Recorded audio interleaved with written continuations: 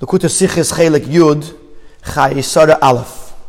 The parsha begins with Avraham Avinu searching for a place to bury Sarah Imenu.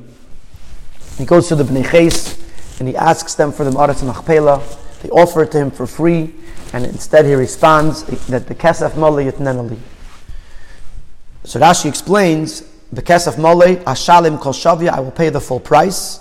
And V'chein David Amar La Ravna, so too David said to Aravna Bekesef Mole. So the question number one is what is bothering Rashi? What is Rashi coming to tell us? And number two, what is the proof from David HaMelech? Now some wanted to say that what Rashi is trying to do here is that because it's a very unusual to find the word mole, which means full, for kesef, for money, you don't usually full money, you say a lot of money, or all the money. So it's unusual to use the word mole for kesef. Therefore Rashi brings another example in Tanakh where it uses the word mole for kesef. But this is not a sufficient answer because number one, why doesn't he just say V'chein David? Why does he have to say Ashalem Kol Shavya and then say V'chein David Amar La Ravna? Additionally, going back to the Rashi, we have two other questions. Why does Rashi say the word Ashalim? Even if he wants to say that Kesef Mole means Kol Shavya, the whole value of the money, why does he have to say the word Ashalim? I'll pay. And the fourth question is, why does Rashi have to elaborate V'chein David Amar La Ravna? So the answer to the question is basic and simple. B'Kesef Mole, one might have thought that it's talking about the money, that it was good money, top quality money, big coins. And the Kesef Mole means that the money, the coins, are big, are good. And therefore Rashi comes to say no. The Kesef Mole means he's talking about the price of the field, the value of the field that Avraham was saying he's going to pay the value of the field. And what's Rashi's proof that this is the pshat, that this is the meaning? Rashi says, look at the context. The context is that Avraham wanted to have the Ma'aretz Machpelah. The Bnei Ches offered it for free. So Avraham came back and said, "Bekesef Mole Yitnenali." Clearly, he's responding to the suggestion of taking it for free. He says, "No, I don't want it for free. I want to pay the whole price." If you were to say that he's talking about the money, it doesn't flow properly. Why is he talking about the type of money he's going to use before he responded to them that he's going to pay, that he wants to pay the price? So therefore, Rashi says, "Bekesef Mole," that is going to pay the full price of the field, because that's the response of Avraham to Bnei Ches.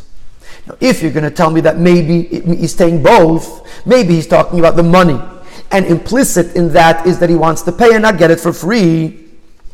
For that, Rashi brings, to respond to that and to negate that, Rashi brings the example from David HaMelech. And he says, David HaMelech said to Aravna, when David wanted to buy the Goyren, the silo from Aravna to bring karbanos, and ultimately that was the spot that the Beis HaMikdash was going to be built on. He also said to Aravna, the Kesef Mole, he wants to pay Kesef Mole. But over there it came with a reason.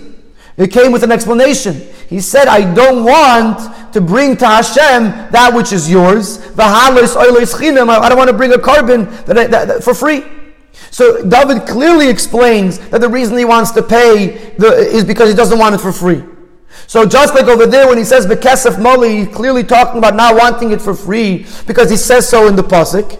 Also over here, when Avraham says Bekesef Mole, he's not talking about the coins. He's saying that he doesn't want it for free, but he's going to pay the full price. Additionally, there's something else that we learn from the comparison of David and Avraham. We have a question. Why did Avraham not take the field from the fact that the Eibishter said, it was his. Avraham, the Eibishter already promised it to him. So this is answered by looking at David HaMelech. David HaMelech also owned Yerushalayim. David HaMelech had already conquered Yerushalayim from the Yevusim. And Aravna was the king at the time. Nevertheless, David HaMelech says, I don't want to take it from you with the right of conquering, nor do I want a present from you, because I don't want you to have any connection to the carbon that I'm going to bring to the Eibishter. So too, Avraham says to Bnei Ches, I don't want Ephraim or the Chittim to have any connection whatsoever to the place where Sarah is going to be buried and to the place where the rest of the Avos and the Yimos are going to be buried, and therefore I want to pay for it to remove any ownership and any connection from Ephraim to it. So this answers our questions. Question number one was, what's bothering Rashi? So Rashi is coming to tell us that he's not talking about the coins, he's talking about the price, the value of the field. Why Rashi brings a raya from David HaMelech? Because he's talking, in David HaMelech you see the context, that David did not want it for free. So you see that the Kesef Malay is talking about the value, not the coins.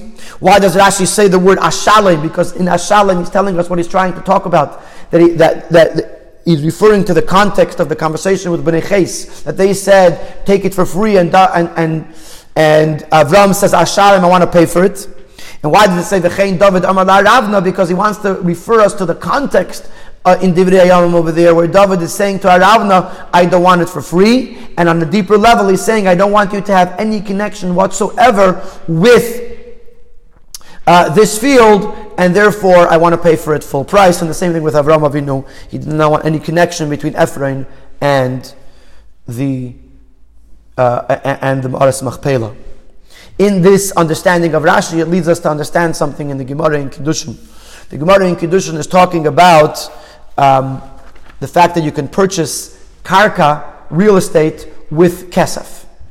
And what it's talking about over there is that if you give a small amount of money, a shava pruta, even if it's not the full value of the field, but by the transfer of money from one person to the other, the field also gets transferred to the buyer, the ownership of the field, even though he didn't pay full price. So the Gemara says, how do you know that you could buy fields with money? The Gemara says, from a pasuk in Yirmiyah, Yasadas b'kesef yiknu. So Tosfos asks the question, why don't you learn from Ephraim? Now Avram bought a field from Ephraim with money. But based on this understanding, there's 2 points. Number one, the Gemara is trying to learn that even a shava pruta, even a small amount of money, could be used to acquire a field, and that doesn't work with Ephraim because Avram paid full price. Additionally, Avram wasn't paying in order to buy the field, because Avram owned the field already. Avram was paying to remove any connection of Ephraim to the field, and therefore it wasn't a regular kinyan, and therefore it can't be used to learn that a regular real estate transaction could be done with money. Finally, we get to the Yeina Shel Torah, the lesson. The Zohar teaches that mitzvahs should not be done for free. Mitzvahs should not be done empty, without excitement, without investment, without effort. Klippa enjoys getting away easily, doing things for free. But Kedusha, in order to bring down the Ruach HaKodesh into what's being done, it has to be done with effort, with appropriate effort, with all of his ability, and with a full price. And that's why Avram and David wanted to pay for it, because in order to bring down a Ruach of Kedusha, you need to pay the price.